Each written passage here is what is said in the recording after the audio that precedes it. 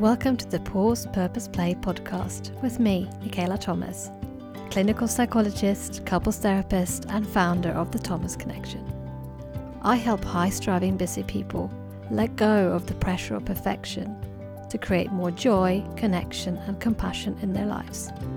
On this podcast, we promote balance over burnout through giving you the permission to pause, the curiosity to find your purpose, and the courage to play.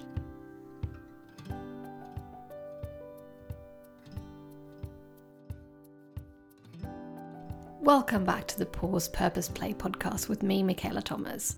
In this series of special episodes around The Lasting Connection, the upcoming book that I've got coming out on February the 11th. And today we're going to go a bit more deeply into that, becoming a bit more mindfully aware, awake and aware even, about how hard it is to be in a relationship, understanding more mindfully your own feelings, your own reactions, and learning a bit more about why we need to shine a spotlight on these things to have a deeper connection in our relationship, why we need to be mindfully compassionate of each other, and what happens when we are not. So if you haven't already done so, you can go on to Amazon or Waterstones or any other independent bookseller and get your copy of The Lasting Connection now. In this episode, we start to move into the second part of the book, which is about developing your compassionate mind. Now we're entering 8 chapters of the book that also correspond to the 8-week course, The Compassionate Couple, that I've got for couples wanting to go through a self-paced journey on your own without another couples therapist or relationship coach present, just you and your partner on your own. So that course will be coming over the next couple of months. And I actually had the course first before I wrote the book. Well, these 8 chapters of this part of the book were the ones I wrote first. Having guided couples in a group through these practices and helping couples become more mindfully aware of what's going on for them. Because if you don't notice what's going on within you, in your inner world, your thoughts, your feelings, your fantasies, your urges, your wishes, if you don't notice that stuff, how are you going to become aware of how that influences your behavior, how you act in your relationship? And if you don't learn to become mindfully aware of your partner's experiences, noticing the outer world around you. So obviously your partner isn't the only part of your outer world, but they do make up a big part of it, especially if you're living together, sharing a life together. So this is what we think of as mindfulness, becoming mindfully aware, noticing in the present moment what's going on within you and around you. Often mindfulness is promoted as something that's very relaxing and lovely and leaves you feeling a sense of calm. But, that doesn't happen for everyone, especially for the slightly perfectionistic, high-striving, ambitious people that I help who are kind of very caught up in busyness. Coming into stillness and starting to notice things around you and inside you can actually be very aversive for some people. That can feel hard to become mindfully aware of what's going on for you. But for a lot of people, yes, slowing down, noticing things, especially when you do so non-judgmentally, without putting judgment on what you find. Not judging yourself for having the thoughts you're having, for feeling what you're feeling, and having the urges you're having. When we don't judge ourselves for what we find internally, actually, it can be quite calming to just notice it, to just be with what is. So the intention isn't to feel calm. It's not necessarily a calming down exercise. It is to just be more aware of what is. And this is helpful for couples because if a couple can notice on what's going on in their relationship, when they need to make efforts to reconnect, then they're more ahead of the pain. They're being more proactive rather than reactive. If they can be aware of their triggers, noticing how they're feeling in the moment, they can take action to calm themselves, soothe themselves, to overbridge any difficulties. So that's why mindfulness is really helpful to practice, because physical intimacy can also be positively heightened by it. If you're able to focus on the present moment, rather than getting stuck inside your head and getting lost in all the busyness of work, etc., you're more likely to connect with your partner in the here and now, and more likely to feel a sense of pleasure and desire if you're connecting intimately with your partner. So it's good, not just emotionally, but also sexually, to practice mindfulness. So I want to think about first, what are the different kinds of mindfulness practice you can try? So I think of defining them as formal versus informal practice. Formal mindfulness meditation is often where you sit in a kind of upright posture, seated, and you do a meditation. You can be guided by someone, you can listen to an audio, there are lots of apps for this, or you can be just sort of going somewhere in your mind on your own. And then we have informal mindfulness practice, where you engage with your outer and inner world day to day. You can do that anywhere, unguided, unprompted, but obviously there are great audios for that as well, that you can be guided to really notice things. And you can make it super small, like watching your kettle boil, really tasting the toothpaste in your mouth, really noticing that sensation of brushing, and just maybe really enjoying the smells of your shower gel and feeling the warmth of the water on your skin.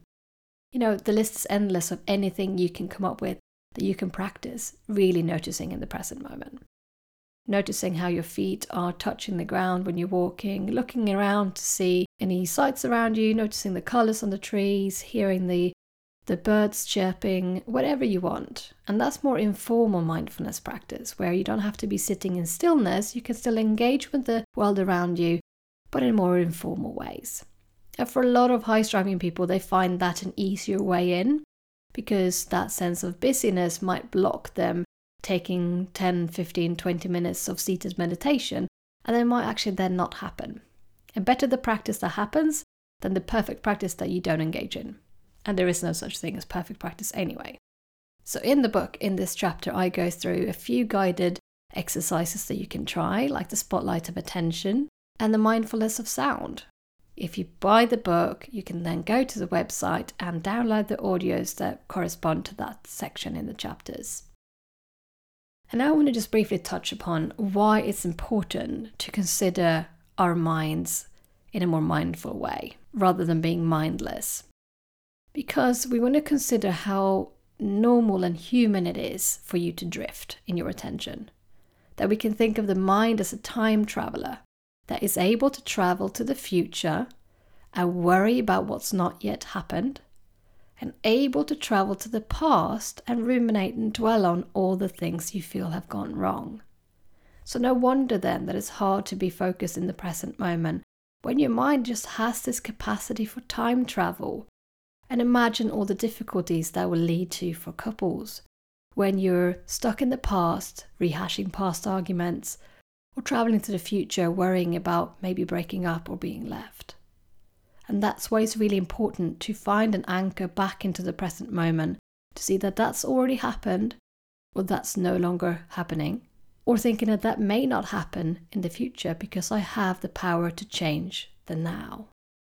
And this is actually something that your mind just does. It gets caught up into loops in your mind of rehashing things that have already happened and worrying about things that have not yet happened, and also giving yourself a really hard time for whatever you did in the past, adding self-criticism as an extra layer of shame and blame on top of what's already been difficult that you experienced. And that's a big difference that I want you to remember from a little metaphor, if you may. Thinking about what animals in the wild are like and why they don't have this same mindless wandering and time traveling that we do, simply because their brains aren't developed like ours. They don't have the same frontal lobes that have the capacity for coming up with fantastic cures to illnesses and bringing people to the moon. So they don't have that organizational, strategizing, planning, future-orientated part of their brains. They are much more in the present moment. So I want to use a metaphor to help you explain that, and that's the lion and the zebra. So imagine on the savannah that a zebra or a group of zebras are out grazing, doing what zebras do, and suddenly they freeze. They spot the movement of the lioness who's out hunting. And what they then all do is they stand very still to begin with. This is instinctual because predators go on movement, so the zebras stand very still, hoping that they won't be spotted. If it becomes clear that the lioness actually has seen them, they break into a run, and they run as fast as they can, because the zebras run for their lives. The lioness, she runs as fast as she can because she runs for her lunch. And so the chase is on. And if, as this happens in nature all the time, if the zebra outruns and escapes the lioness, what happens when it's then the threat is over, when the danger is past, is that the zebra continues to do what zebras do. They graze, they might mate, they look after their young, they just do the things that zebras do. What happens for humans, even after a threat has passed, is that we then have a capacity to rehash what happened. So imagine that you saw a lioness, wandering around in your town, which is rather bizarre, but just go with me here. Say that you've just got your lunch, you're carrying your lunch in a bag, and you're hoping to sit down in the park to eat your lunch, and then you see this lioness prowling, and you get terrified.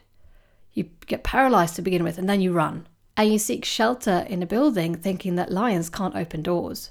And once you're inside, you know you're safe. But do you just feel calmly like sitting down, eating your sandwich, or eating your soup, whatever you got for your lunch? Do you feel like maybe sitting around, sending a message, sending a racy text to your partner, asking what's up? Probably not. Probably your mind is preventing you from just soothing yourself and settling back down and doing the normal human things you were going to do, like eating your lunch calmly in the park. Instead, our brain rehashes things, worries about what could have happened, worries what will happen when you go outside, maybe thinking that everyone else has been eaten by the lion. What if that little child that you ran past won't make it? Maybe you're adding self-criticism. I should have saved the child. Maybe I'm a coward. All of those extra layers that we add becomes very complicated and difficult for couples because we do that when we fight too. Even when the actual argument is over, even when the threat is over, we tend to be still threat focused in our minds. And this is where mindfulness comes in, where we then notice how we're feeling, notice that we're needing to soothe ourselves, and then using compassion as a way to be sensitive to what we're going through, having sensitivity to your own suffering and to your partner's suffering. Remember the definition of compassion? Sensitivity to the suffering of yourself and others, with a commitment to try to alleviate and prevent the return of that suffering. So then noticing that you're both a bit het up, noticing that you're feeling threatened, and then thinking what's going to be helpful rather than harmful right now. Maybe it would be quite harmful to add more criticism or beating yourself up. So what's going to be more helpful? This is where we think of compassion as not just something you do for others, and not just something you receive from others, but also something you do for yourself. So we think of compassion as 3 flows, from you to your partner and other people, from your partner to you, and obviously from other people to you as well, and then from yourself to yourself. And this is going to be really important as we go into the next episode around understanding your emotions more clearly. So I hope this has been helpful in considering what happens in your mind when you time travel to the past and to the future, and how mindful compassion can help you bring it right back to the here and now, without judgment. If you enjoyed this episode, do take a deeper dive into the book, The Lasting Connection, and remember that you will get lots of audio exercises to download for free together with the book. You can go to Amazon or any of the other big booksellers and order The Lasting Connection now. And until next time, do try to take care of yourself.